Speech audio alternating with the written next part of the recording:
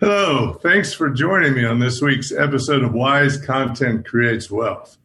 You've heard that content is king. Well, wise content rules the world. And this content is about understanding how you can make and utilize wise content to improve your financial success or the profit of your business.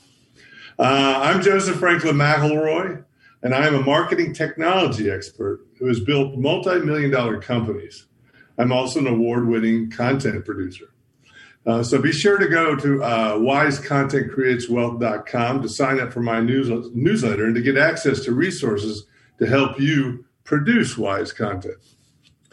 My company is Galileo Tech Media and is a leader in SEO and inbound marketing and various tactical executions for the marketing space. And we specialize in wise content, which is content that incorporates semantic science, behavioral science, AI, and data, and smart tactics to make marketing content that performs better. Now today, our agenda is Amazon, and then some insights into making it work with you with an industry leader, and also some resources to explore further. Amazon is one of the largest and most valuable companies on the internet today, in fact, in the world. And its market capitalization is well north of $1.5 trillion. So it's huge. I remember when it first started back, I think it was 94. I couldn't even believe that it was coming. I couldn't believe that somebody was going to try to sell online at the time, even though I was in the technology space, but they did it. It was designed to be an everything store. So I had a big vision from the beginning. Jeff Bezos, saw the opportunity to sell everything, to be like the store that was the biggest store in the world. And his motto was actually fast growth at all costs. But he had to start on something, so he started focusing on books. And there was a couple reasons for that. One was that books, when people buy a copy of a book, they know what they're getting, right? Because every copy of a book is essentially the same as another one. So it would be easy for them to know what they were getting. There was no decisions about, well, what's the color? On the internet those days, the buying experience was a concern, whether people would want to buy something without looking at it. And he realized that, books, people probably already know what they're getting, so they don't need to look at it. They're just needing to find the book that they wanted to buy because they're wanting the content. Additionally, books had the advantage at that time is there was just two main distributors, that were distributing to all the bookstores. So he could get access to like a 3 million book inventory that he could, if he made deals with them, to sell online. And no bookstore anywhere had that much inventory.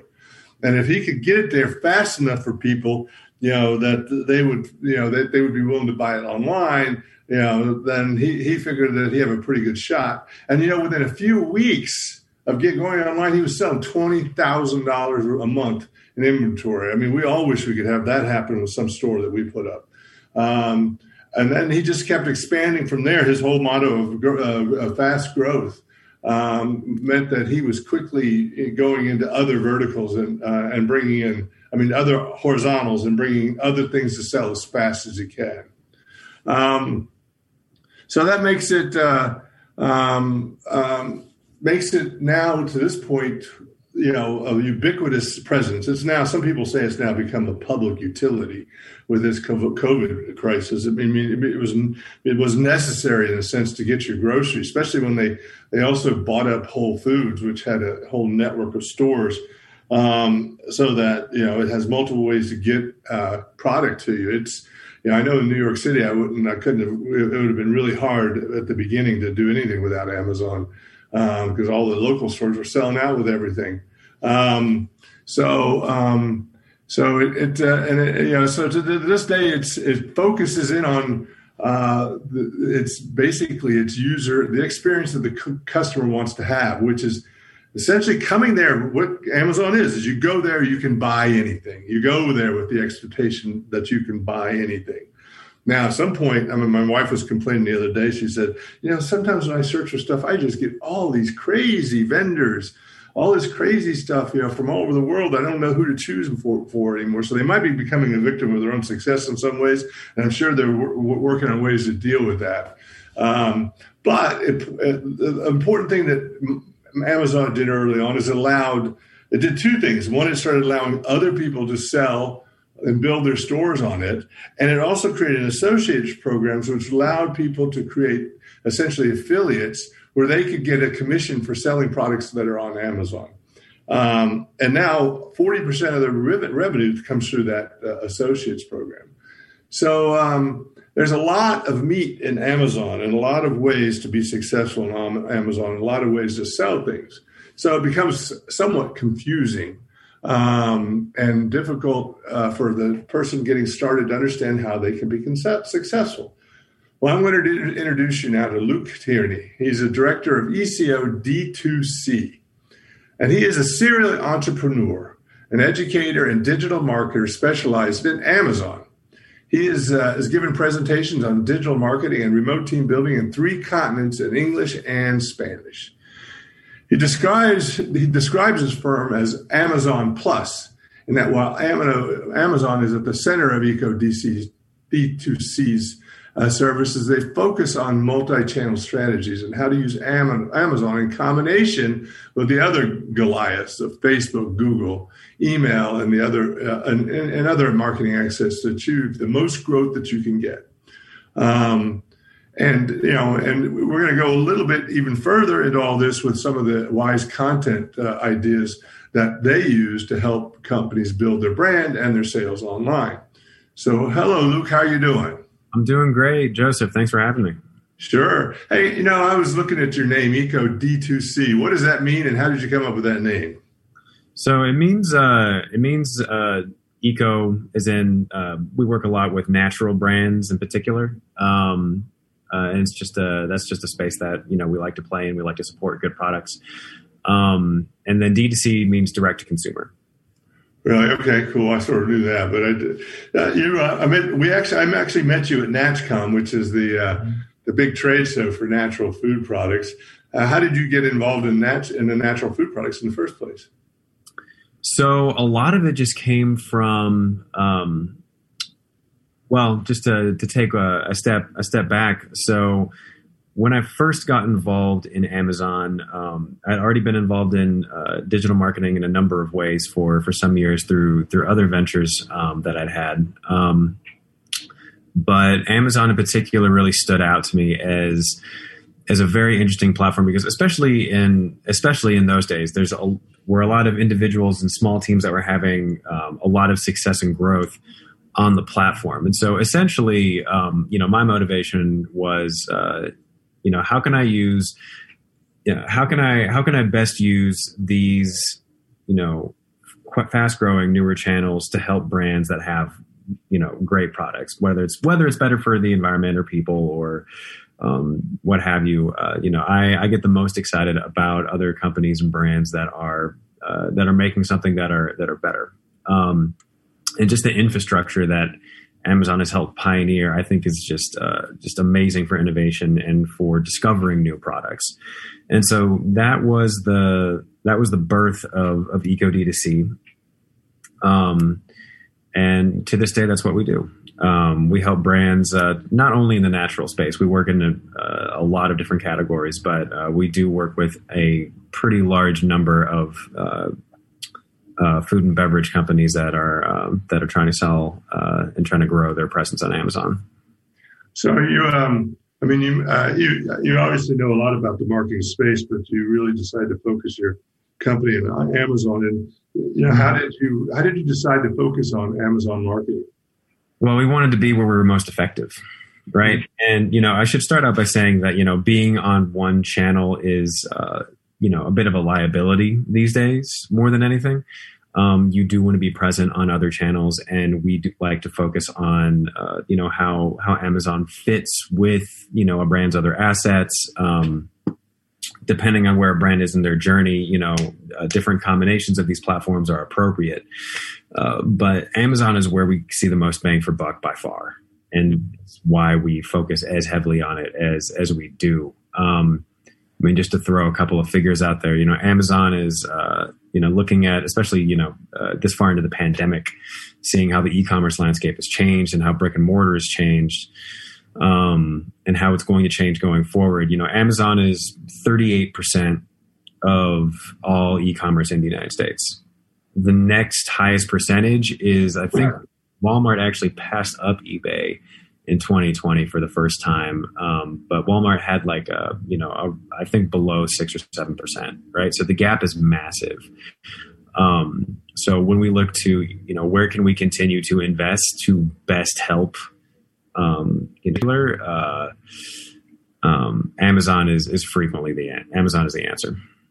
Right. I mean, I know that the growth is going to be huge for these companies because e-commerce sales still at this point are less than 20% of the retail. Mm-hmm. Right. So this and it's growing at an incredible pace. I mean, nothing like at the beginning. At the beginning, they were growing like 2,400% a year. So I don't think it's growing that fast right now, but it's going to continue to grow as more and more people. I think this pandemic has probably conditioned people to buy online tremendously, and I know that's happening. It's going to happen big in the travel space. A lot of spaces that that just were cut off from the physical connection with people. Mm-hmm. So I think it's a great place to be in. Do you remember your first Amazon marketing campaign? I do. I do. It was years ago. There's a lot more features of the ecosystem has expanded quite a bit since those days. But one thing that I do want to touch on is, as you just mentioned, these days, with social distancing still in place, and it looks like there's like an end in sight with the pandemic, but it's still going on. There's a lot of people asking questions about brick and mortar versus online, and often these things are these two spheres. And I'm not saying this is what you're doing, but it is the way that I see the conversation framed a lot is almost like a rivalry kind of thing. And depending on how you set up your deals with distributors versus how you set yourself up online, you can actually put these two things at odds. But it's more of a both and conversation. Like, you can have an integrated strategy. And more we see online and in person talking to each other more in really interesting ways. Right. So I don't think, I absolutely believe that, e-commerce, globally as well as in the US is going to continue to grow and grow and grow. But, depending on which futurist you're talking with, you might hear like one is going to replace the other. I think they're simply going to become more and more integrated over time. And, I know, Joseph, you and I have talked a bit about how Amazon influences, behavior on these other channels and in brick and mortar. But I think it's going to be very, very interesting to see the way that all of this evolves. Cool.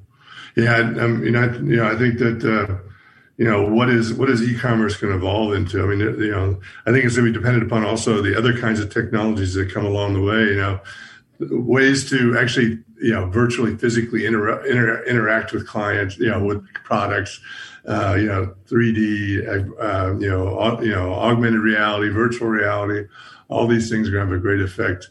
But we're going to talk more about Amazon and Amazon SEO when we come back after the break.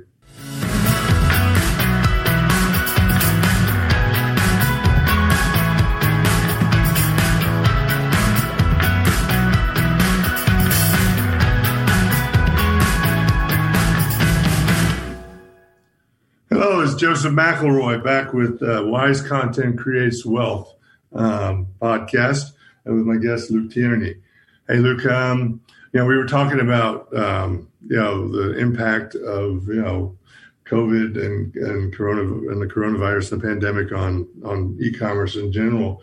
What do you expect will be the biggest change in Amazon in 2021 after this pandemic is sort of subsided? I think it's going to become more competitive. We've been seeing that trend for some time now. And I mean, the cost of marketing on the platform have gone up, but so has the opportunity substantially. Depending on the size of the brand that we're talking with, like there's a couple of different things we'll emphasize, but the thing that I think is going to be really important to keep in mind moving forward for small to medium-sized businesses, especially, is to think of Amazon almost as a Yelp for your products, right? It can be something that is helpful. It can be something that is harmful, and the difference is, how well are you managing your presence on the platform. Amazon is, just to give a couple of stats, just to throw out there that to give context to all this, Amazon is the number one search platform for product research in the United States. It passed up Google a couple of years ago in 2018. Some 63% of Americans start their product research on Amazon when they're looking for something, right? And so that's on the organic, more discovery side. And then on other pieces you have to contend with are, if for instance resellers are selling your product on Amazon, or you simply have listings that don't look very good, wherever people are finding your products, they're looking up on Amazon. Some 9 in 10 online shoppers will double check against Amazon for price and for reviews before buying on another site, and 9 in 10 of them are going to buy on Amazon anyways. We've seen examples of clients that have massive media appearances, Shark Tank, for instance, and some 70%, even though they try to push it to their website, 70% goes to Amazon. Without an optimized presence, they might have lost out on quite a few of those sales.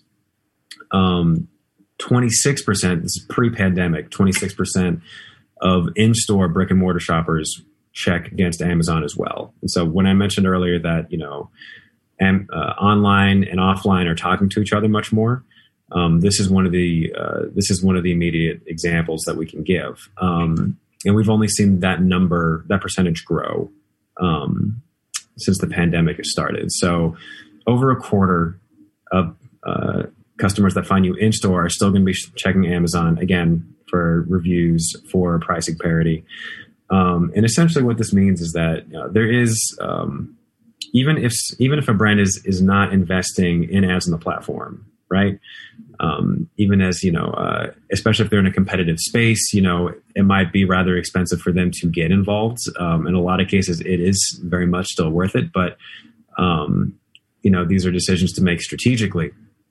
But comparatively, like getting lost on the platform is pretty inexpensive. Like a professional seller plan is $40 a month, plus whatever costs and time it takes you to properly, to write your copy or to hire someone to write it and to make sure that you've done everything correctly. And then past that, you can collect the positive reviews as long as you have someone watching the account and making sure that your metrics, stay high and that you stay in stock. It can be a smaller investment that can reap a lot of rewards down the road. So, for brands of all sizes, there's a way to use Amazon to your benefit that will fit within your budget. Should a small brand or somebody that's a startup, should they just go directly to Amazon and start selling, or should they build a website or maybe a Shopify or something like that? What are the decisions there? So we do see a lot of brands that launch on Amazon even before they build a website. I like to say that to think of Amazon as your second storefront online, your first being your website. However, it depends on how your customers are discovering you, right? Mm-hmm. But we do encourage brands to have both. As far as which one comes first, being on one channel can be a liability, and you can have a simple website that looks great without being high cost or very complicated. Mm-hmm.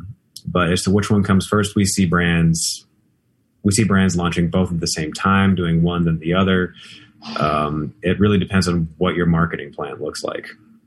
Is there any other platforms that they should consider as well, like Google products or something like that they should also launch on, or is it just your own and Amazon? That's the game. I would start with your own, and I would start with there's other marketplaces that are interesting, right? Facebook has come out with their own platform for listing products. Google, as you just mentioned, depending on how specialty your product is, Etsy might be relevant. Walmart is looking like Walmart is, especially when it comes to grocery, is decently. They're probably the best position to take on Amazon's overall position here. Though they're clearly not doing it yet. Other online retailers also saw their numbers jump during 2020, and they'll be investing way more in their online presence as well. Target could be interesting. It really, in order to properly answer the question of what marketplaces should you be on, we have to have a conversation about what are you selling, and where does it make sense. Well, which product set would be the ones that you think, or at least a couple that you think just need to be Amazon, and that's where they got to go? As long as you're selling a product that does not require like refrigeration of some kind, or is so oversized that shipping units is going to be a difficult thing to do. I struggle to think of an example of a CPG brand that would not benefit from being on Amazon. Okay. What do you think of Amazon's affiliate program? In which way? Is it a good way for somebody to build a business? Sorry? Is there a good way for somebody to build a business? Well, it depends what kind of business you're trying to build. Most of the times when we discuss affiliates with individuals, like are referring to individuals that try to build a blog and make a lot of money through affiliate sales, this kind of thing. Yeah, that sort of thing. Yeah, there's people who definitely made a lot of money doing exactly that. And there's different ways to go about it. There's different, some rules of thumb to follow. And that can get into its own world, its own rabbit hole pretty quickly as to like, how do you choose the right product? How do you gain authority on Google so people are actually finding you, which, I have a reason for asking that is I have another podcast called Gateway to the Smokies, and I have building out a whole Smoky Mountain blog vertical with all sorts of content, and we're looking at ways to monetize it. So one of them is we're looking at affiliate book sales. So ulterior motives about that.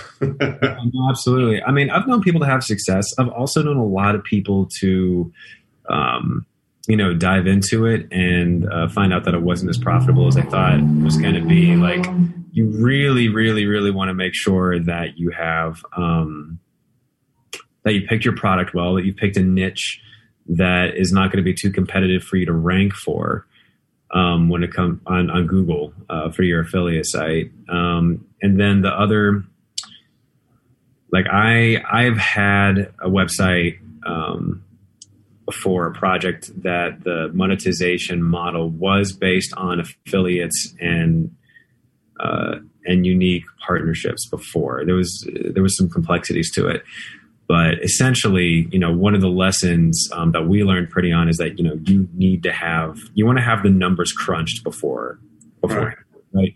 You don't want to just count on like, oh, I'm just going to have like a dozen products up there. If we drive enough traffic, people will buy it. It's a much more precise science than that. You want to calculate from the beginning, like, okay, understanding averages of how traffic's going to convert on affiliate listings, how much, of an affiliate commission am I actually getting from this product? Once you start running numbers and realizing how much traffic you're going to actually need and how well your content's going to have to point to those affiliate offers, the model can either justify itself or fall apart pretty quickly, depending on the answers to those questions. Cool. So what else? What are some of the ways that a brand can use Amazon strategically? It depends if we're talking organically or as far as paid media goes, but just making sure making sure that you are really controlling and managing your brand, and that you have enough information up there. What I mean by that is, making sure that, again, even if you're not selling your product at Amazon, somebody else very well could be. And there's different ways to manage that reseller issue. But even if you just put a listing up on Amazon and you don't have much content up there at all, 69%, like the vast majority of consumers will bounce from a product page if there's not enough information, right? You want to make sure that you have fully fleshed out titles, bullets, description. If people are familiar with Amazon, A+ content, you want to have a full set of images in your image carousel. Once you have all the basic building blocks in place, then it becomes a question of, well, how do I get traffic to this listing? Am I investing in that? Do I want Amazon to be a profitable growth channel for me? Is it more of a research, I'm using the platform for, the discovery and research opportunities. So when customers look me up, they'll find my listing and they'll find high quality reviews and they'll find high quality content. You can certainly start with one strategy and then move into the other, or you can do everything out of the gate. But it is very much worth making sure that you have your I's dotted and T's crossed in this case. The longer you leave it, we'll be called in to clean up Amazon stores that have had resellers for years, or just haven't paid attention to their own stores. And it's much easier to get this right from the outset than to wait until you have 75, reviews on the platform and like an average of 3 stars just because there's not enough information on the product and people bought it thinking that it might be something a bit different, right? Like a lot of these things can be mitigated early on before they become a problem. Cool. Well, when we come back, we'll talk about the content, Wise content. I want to know more about what A+ content, A1 content is, and look forward to talking to you further.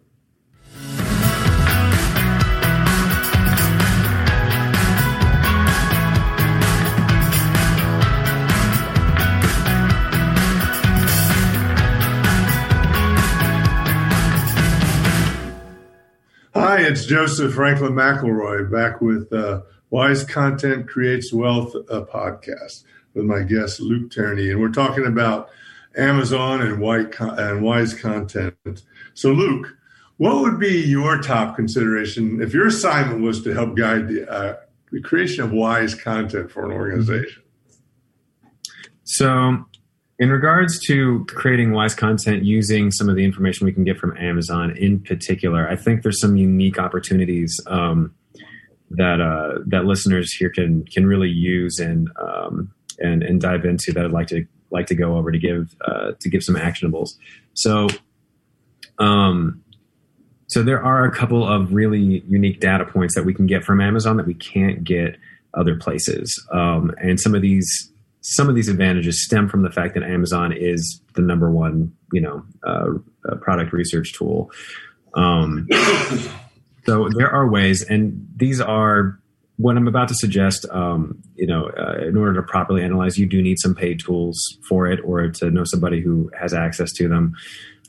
We use Helium 10 quite a bit. They're fantastic. They're not the only ones out there. But Helium 10? Helium 10. Okay. They're the leader when it comes to SEO research, among other things. But there's a couple of unique things that stand out. Are one, if since this is the platform where people are searching the most for products, you can really size up a space, right?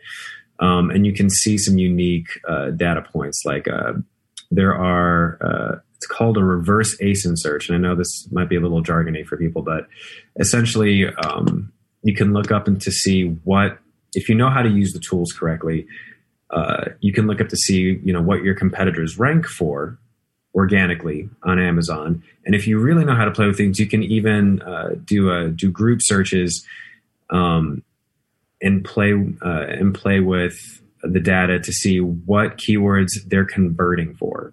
Right. So if you know anything about Google SEO or Amazon SEO, it's pretty straightforward to look up, how much raw search volume there is any given month for a keyword. Right.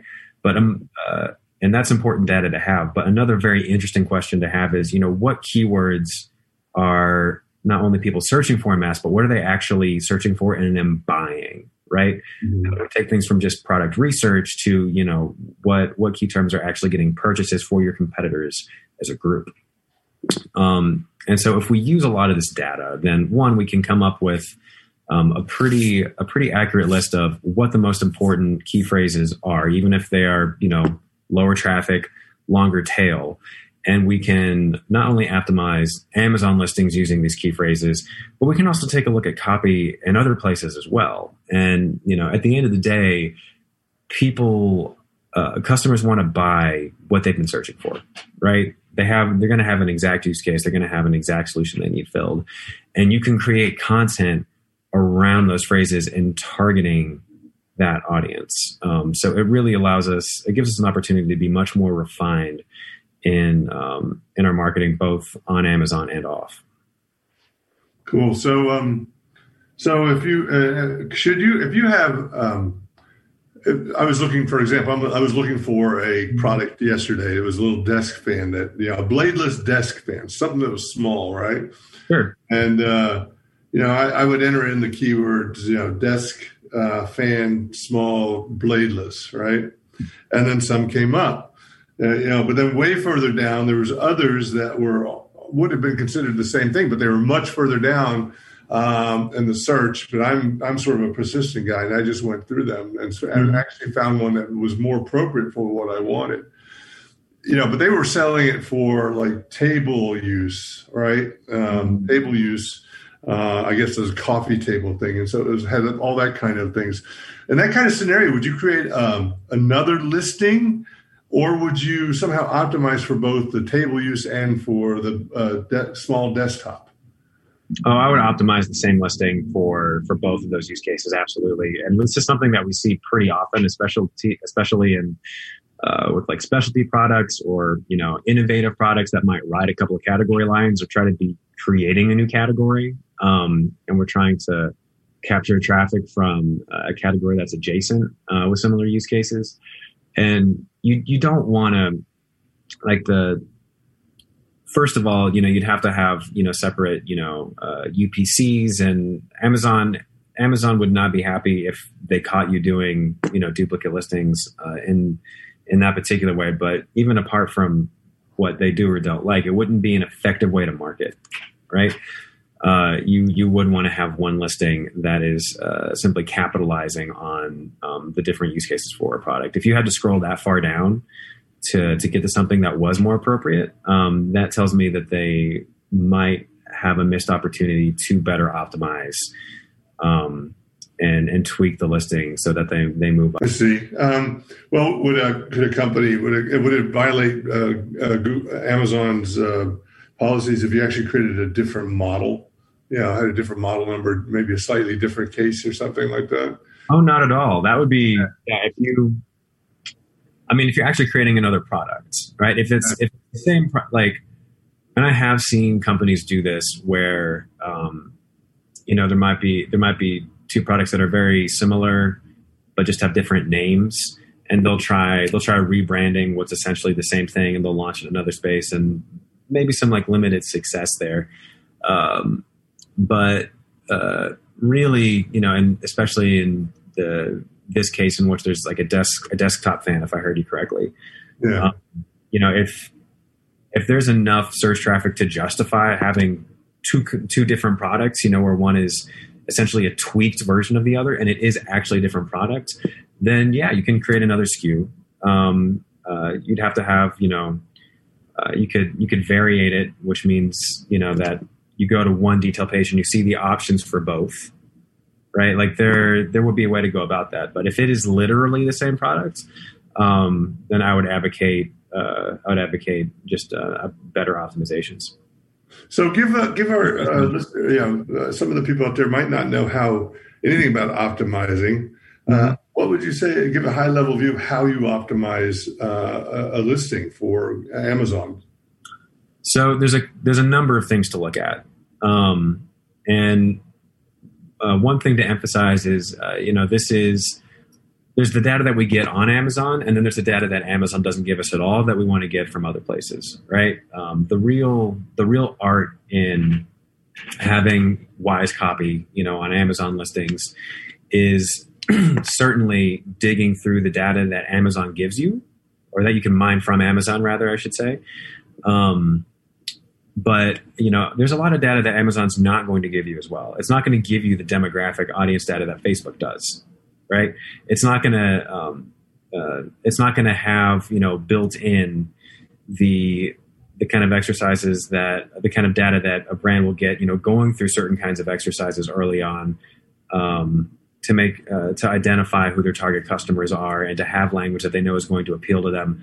The real art is in combining the technical data that we mine from Amazon with a brand's own branded language.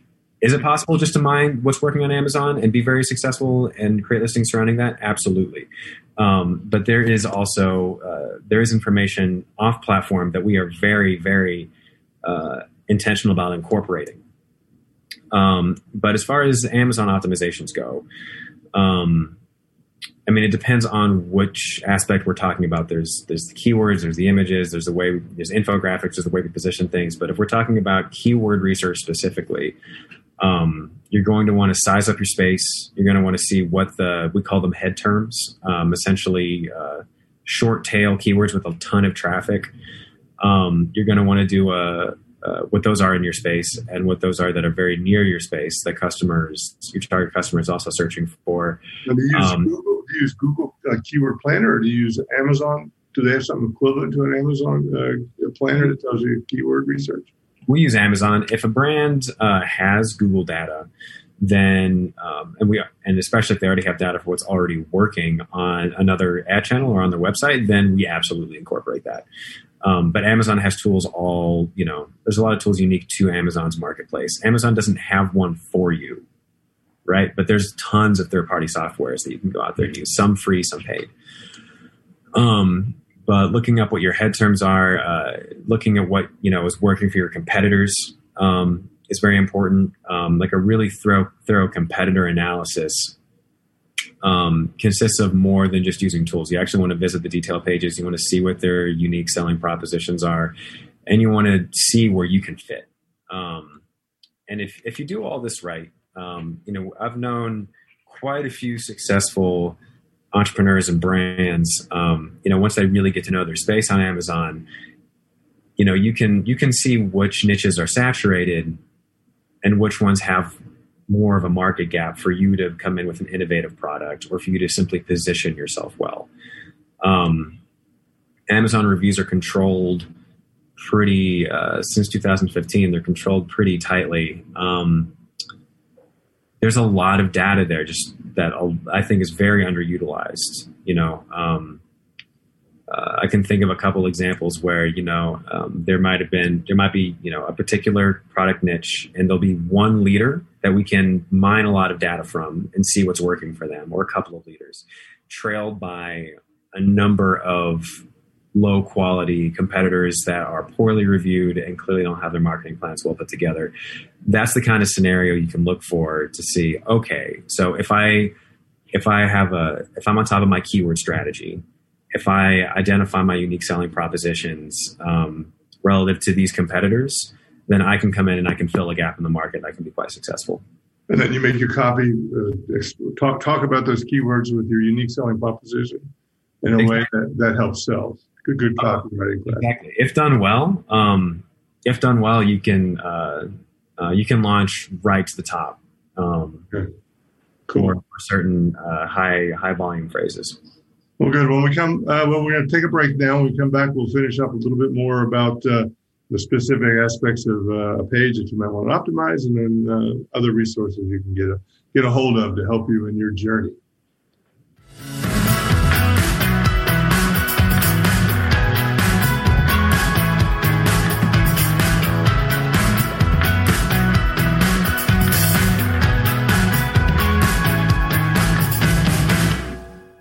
Hi, this is Joseph Franklin McElroy back with Wise Content Creates Wealth podcast. My guest, Luke Tierney.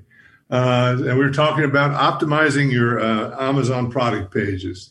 And I think that understanding the keywords and the unique selling proposition in your space where you need to fit your products is important.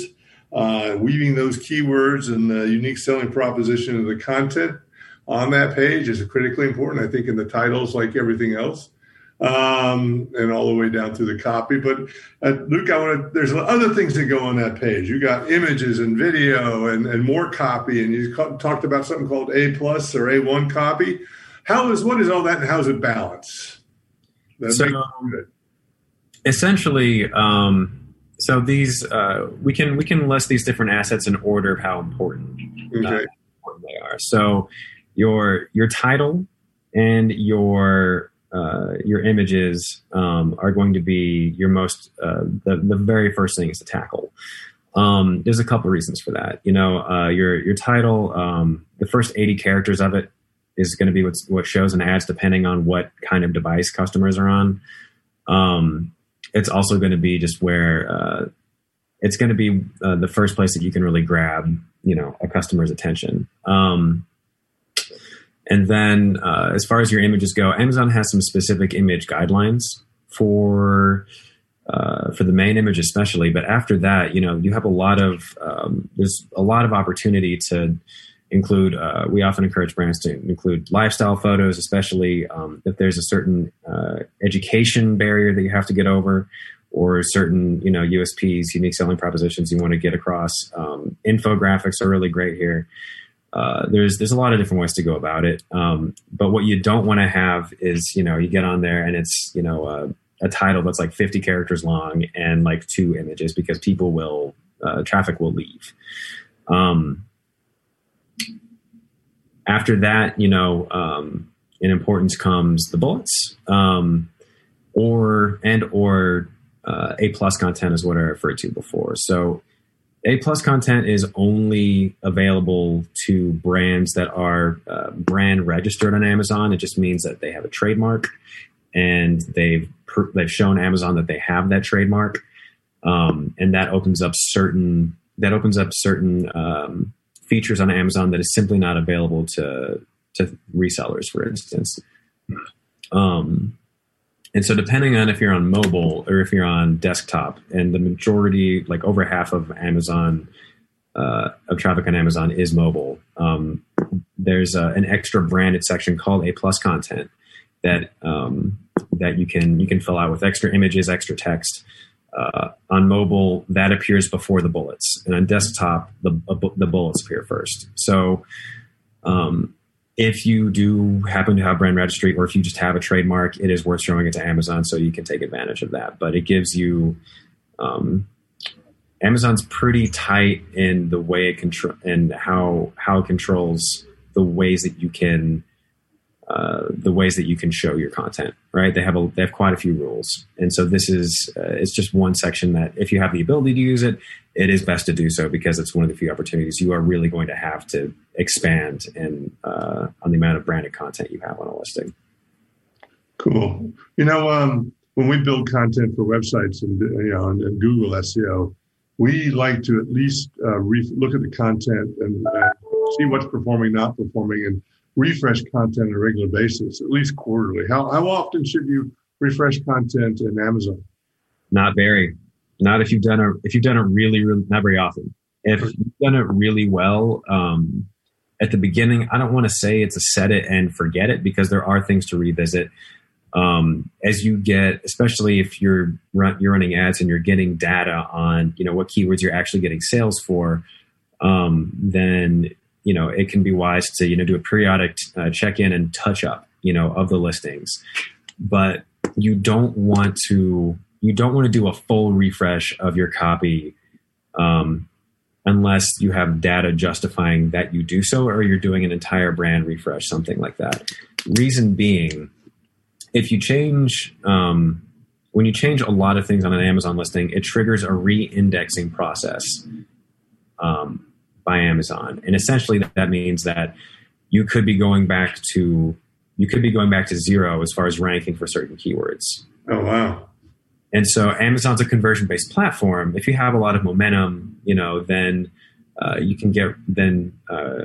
Just leave it alone. in a short enough amount of time, you can get back up there. But when we're called in to re-optimize listings,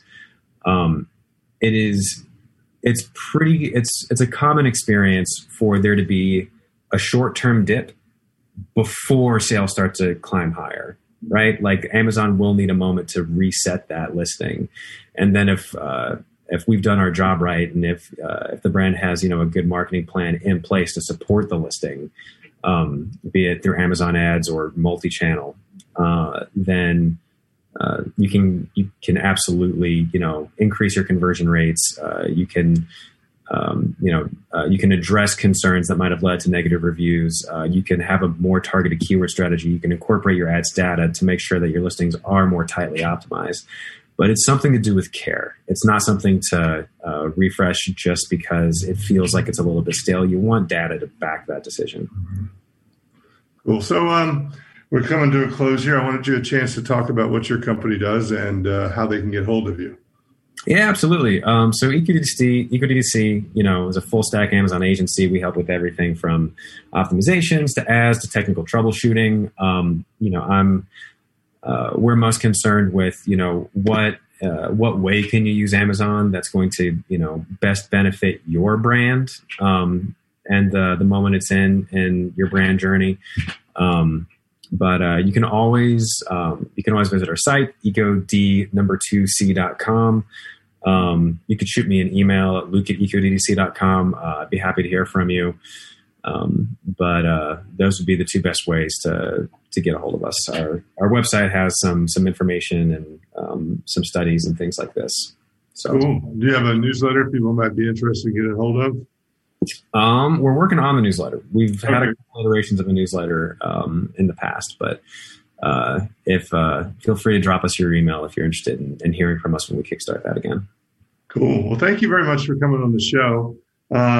We're going to be doing a joint Amazon SEO webinar in February, correct? Correct. If you want to do a deep dive on the strategy and really get some solid actionables in how in how you can incorporate a lot of things we've talked about today, please do join. Very excited to lift up, and show up what's underneath the hood, so to speak. Yeah, we Galileo. We do a lot of the content writing for Amazon. So we focus in on the Wise content. So Amazon. So we often work with Luke and on particular projects. If you want to be informed when the exact date of that webinar is, you can go to GalileoTechMedia.com/subscribe. Subscribe to our newsletter, and then we will send out when that date is done. If you are hearing this after February of 2021, you will be able to go to wisecontentcreateswealth.com to find out all previous webinars that we've had and other kinds of resources. We'll also be able to GalileoTechMedia.com and find that information as well. You can reach me at joseph@GalileoTechMedia.com anytime to find out any questions you might have. I want to recommend a couple of things for you. You should definitely follow other people on this network, talkradio.nyc. Before me, Fridays is generally a pretty good business day. So at noon, you have the Entrepreneurial Web with, I don't remember the host's name, but I've listened to the show. It's because I'm here early, and it's a pretty good show. So that goes from noon to 1 on Fridays. And there's others that have come along that are fairly well. So I recommend highly that you pay attention to this network because it has some good resources for you. We are going to be putting more webinars up on GalileoTechMedia.com related to Wise content, and there's going to be, and how you can utilize it to really build your business. So it'll be more detailed and more action oriented. And I look forward to seeing you guys again. To come next week to this podcast, Wise Content Creates Wealth at 1 p.m. And we're going to have Kevin Lee, the founder of Did It, one of the largest agencies out there. You might have heard of him a couple of years ago. He tried to buy Gawker and made the news. So he is a mover and shaker in the industry. He knows a lot about Wise Content. He's also building a new, interesting nonprofit. And I invite you to come along and hear him next Friday from 1 to 2 at this same place. Thank you very much. It's been good talking to you.